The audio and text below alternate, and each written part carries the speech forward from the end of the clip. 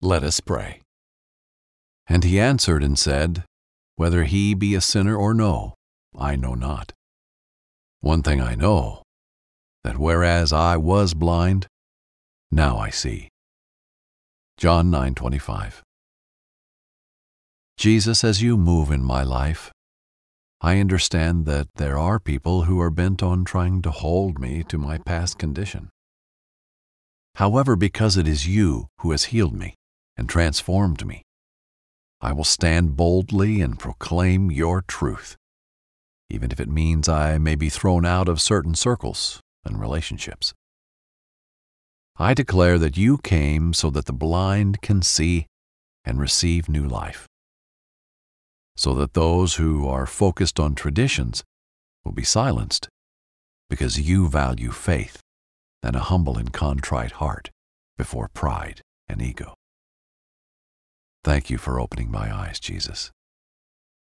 Thank you for taking the time to sit and talk with me when I felt so thrown out and abandoned by those close to me. Through your power, Jesus, I now walk with a new vision and a new outlook on life. I once was blind, but now I see, and I have you to thank for it, Lord. In Jesus' name, amen. Listening to these daily prayers strengthens your relationship with God. Continue hearing from the Lord by listening to today's Bible in a Year. Brought to you by BibleInAYear.com.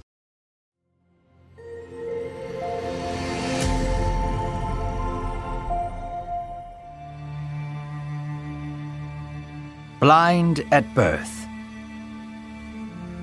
In our last story, Jesus defended a woman caught in adultery from being stoned to death.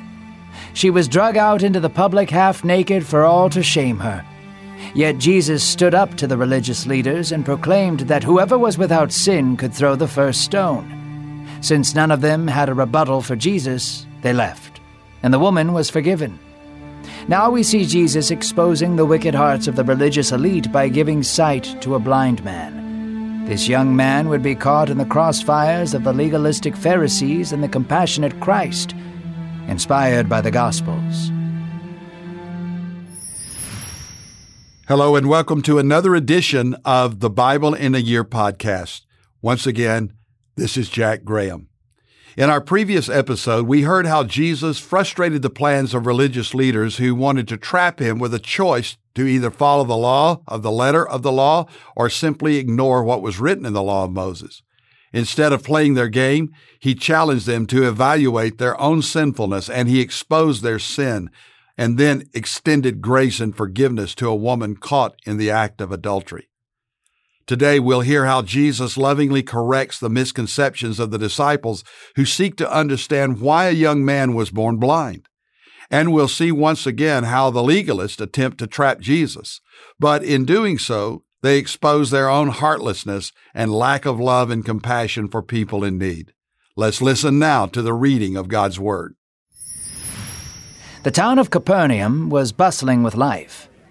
Vendors set up their shops in the marketplace streets. Men and women went to and from their homes with their children. Jesus looked at them with fatherly affection. Though not all of them knew him, he knew all of them by name. He knew their fears, dreams, and personalities. It was his absolute joy to serve them and ultimately die for them. As Jesus and his disciples were passing through the streets, they passed by a man who had been blind from birth. He sat on a blanket on the side of the road, holding out his hands for any form of kindness from strangers. The disciples looked at the man with concern. "Teacher, who sinned to make this man born blind? Was it him or his parents?" Jesus stopped walking and turned to them. He was upset at their question, for it revealed a poor understanding of God's character. "Neither he or his parents have done anything wrong," Jesus answered. He turned to the blind man and knelt down to him. "This man is blind so that God's compassion might be displayed," he said. Jesus picked up some dirt beside the man and spat in it. He began to form clay out of the spit and dust. As he was doing this, he spoke to the disciples. "Night is coming, In that time nobody will be able to do the will of God, but for now it is day, and we must use that time to help others. As long as I am in the world, I will be a light for all." Jesus finished molding the clay in his hands. He took it and spread it across the man's eyes. Jesus helped the man to his feet and whispered, "Go and wash your eyes at the pool of Siloam." So the man went a few yards east and began washing the mud out of his eyes. As he was wiping his face, light emerged from the darkness. The all-consuming blackness was replaced with marvelous colors and shapes. The man was healed from his blindness. The man passed right by Jesus and walked away, since he did not know the sight of him from before. As he was walking the city streets, taking in all the new images, people began to notice him. "Isn't that the blind beggar?" they asked themselves. "No, it can't be," they replied. The man heard them and said, "You are right, I was the blind beggar that sat by the road." The people were astonished. "How were your eyes opened?" they asked. The man replied, "The man called Jesus made mud and anointed my eyes with it. He asked me to wash it off by the pool, and then my eyes were given sight." "Where is Jesus?" they asked. "How would I know?" the man replied. "I did not see him before my sight was given to me." Some of the skeptics brought the man to the Pharisees, who had made themselves the enemies of Jesus. The man stood before them, wondering why he was being judged for being healed. However, it was the Sabbath, and the religious leaders had made many laws preventing people from doing any sort of work, good or bad, that day. The Pharisees lifted their noses high and asked, "How did you come by your new sight?" The man sighed. "As I have said before, Jesus put mud in my eyes and asked me to wash them off. When I did, my sight was given to me." The Pharisees scoffed. They argued amongst themselves whether Jesus had done anything good at all, since he healed a man on the Sabbath. They turned to the man and asked, "What do you think about Jesus? Is he a sinner or a savior?" "I believe he could be a prophet," the man said without thinking. This answer displeased the Pharisees. They did not want to believe Jesus would do something so kind. They wanted to villainize him. So they brought up the man's parents to validate that he was indeed born blind. "Was your son in fact born blind?" they asked the parents. Both the mother and the father feared the Pharisees. They did not want to answer, since they were known to throw disagreeing people out of the synagogues. "Our son is of age," they said. "You may ask him yourself." So the Pharisees asked the young man again what he believed about Jesus. The man paused for a moment and considered the question. He closed his eyes to remove distraction. A single tear fell from his face as he smiled. He looked up to the Pharisees and said, "All I know is that I was born blind, but now I can see." The Pharisees shook in their seats. "What did he do to you?" they yelled. "How did he open your eyes?" The young man was beginning to grow tired of their questions. He answered and said to them, "Why do you keep asking me? I have told you what he did. Do you ask me because you want to be like him or become his disciples?" The Pharisees stood to their feet and scoffed. "Of course not," they exclaimed. "We are disciples of Moses only. Jesus is a stranger." The man shook his head. "This is outrageous," he replied. "You say he is a stranger, yet he opened my eyes. You and I both know that God does not do this sort of thing through evil men. Never have you or I ever heard of a mere man opening the eyes of someone born blind, yet here I stand before you. If Jesus was not of God, I would not be here." "You are a mutt born from hell," the Pharisees yelled. They called for the temple guards to seize him, and the man was cast out from the courts. The young man was tossed out of the synagogue into the stone streets. He slowly raised to his feet and brushed the dust off his clothes. He was happy to have sight, yet sad at what he had seen. Even his own parents would not defend him. He walked to the old curb where he used to sit and beg. He watched the people pass by him, wondering if all people looked different. Of course he did not know, since he had been born blind. As he let his mind wander, a stranger sat beside him. He looked at the young man with a warm smile. In fact, it was probably the first smile he had seen in his life. "Do you believe in the Son of God?" the stranger asked. "I wonder who he is. I would like to believe in him," the young man answered. The stranger nodded. "You have seen him. It is he who is speaking to you." The young man turned his head quickly and observed the stranger's face. It was him, Jesus, the man who had healed his blindness, the one and only begotten Son of God. "Lord, I believe." And the young man fell at Jesus' feet and worshipped him. Jesus propped him up and embraced him. "I have come that those who are blind might see," Jesus said, "and those that can see will become blind." Some of the Pharisees passed by as Jesus spoke these words. They were riled up by his statement and interrupted, saying, "Are we the blind ones?" they asked. Jesus did not answer for a moment. He could see the concern lying behind their tough exterior. If you were blind, you would not feel the inner guilt you are feeling right now. But since you feel the need to tell me of your sight, your blindness obviously remains.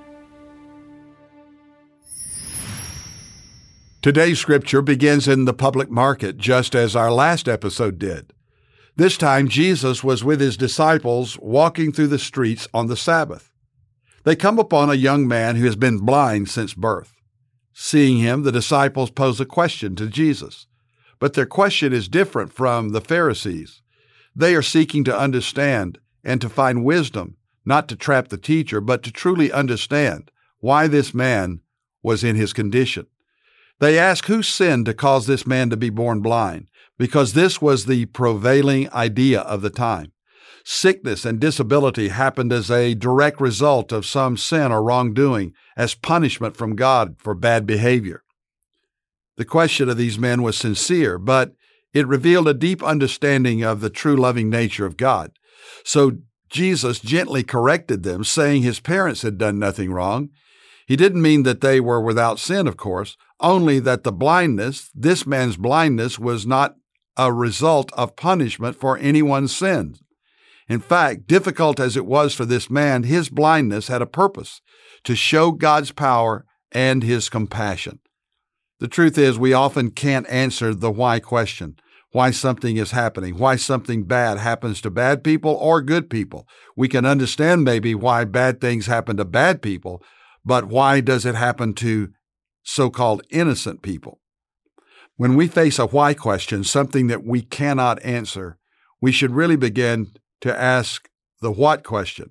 God, what are you doing in this situation? What is your purpose? What is your plan? Jesus then spat on some dirt and rubbed it in the man's eyes and told him to go wash in the pool of Siloam. For the first time ever, this man could see the world around him, a world that up to that point had been filled only with darkness.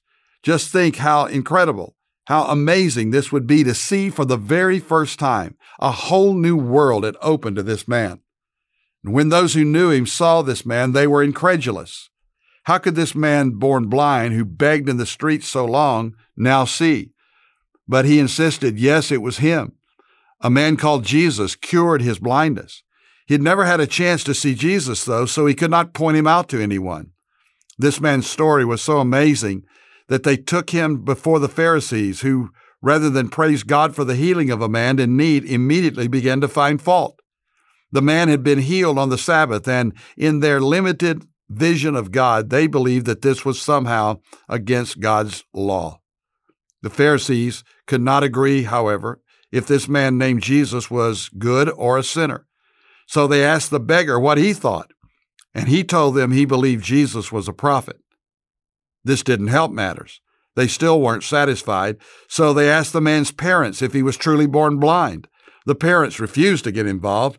For what reason, we don't know, but in this moment, the blind man found himself standing alone, being questioned by these religious authorities.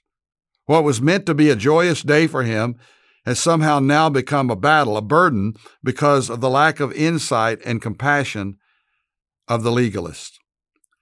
But he stayed with his story because he knew it was true, saying that all he knew was once he was blind and now he could see. What a powerful testimony. And it was Jesus who gave him his sight. So the Pharisees angrily sent him away, refusing to believe in Jesus or this man, who to them was nothing but a worthless sinner. Jesus then shows up. He spoke to the man who did not know him yet, since he had never seen his healer. Jesus asked him a simple question. Do you believe in the Son of Man?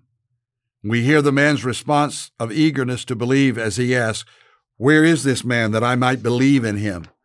And Jesus reveals himself to the man whose response found in John 9:38 reflects perfectly what our response should be to Jesus.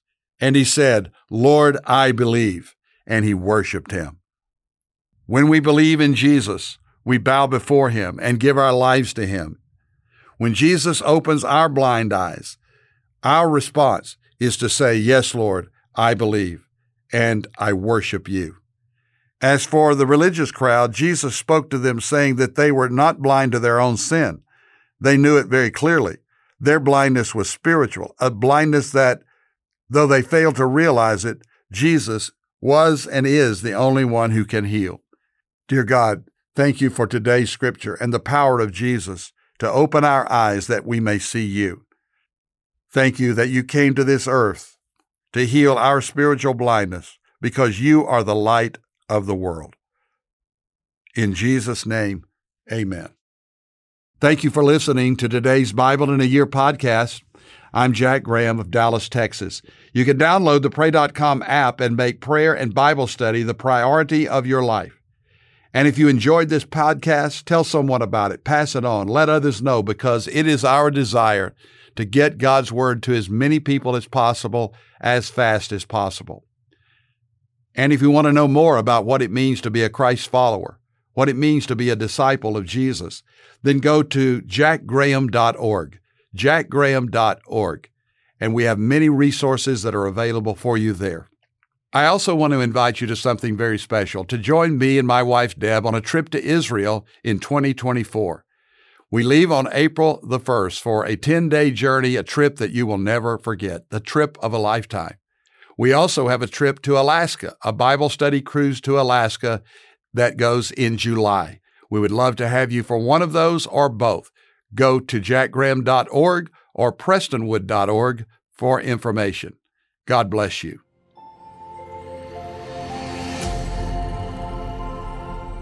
This episode is sponsored by Medishare, an innovative healthcare solution for Christians to save money without sacrificing quality. Welcome to the Pray News Podcast, where hope is our only bias. Each day, we will unpack the most prominent stories happening in the news and offer a Christian perspective. We won't shy away from the hard topics, and we won't dilute the hopeful message of Christ. This is more than a daily brief on the news. It's a way to be informed and transformed. Listen to Pray News on the iHeartRadio app, Apple Podcasts, or wherever you get your podcasts.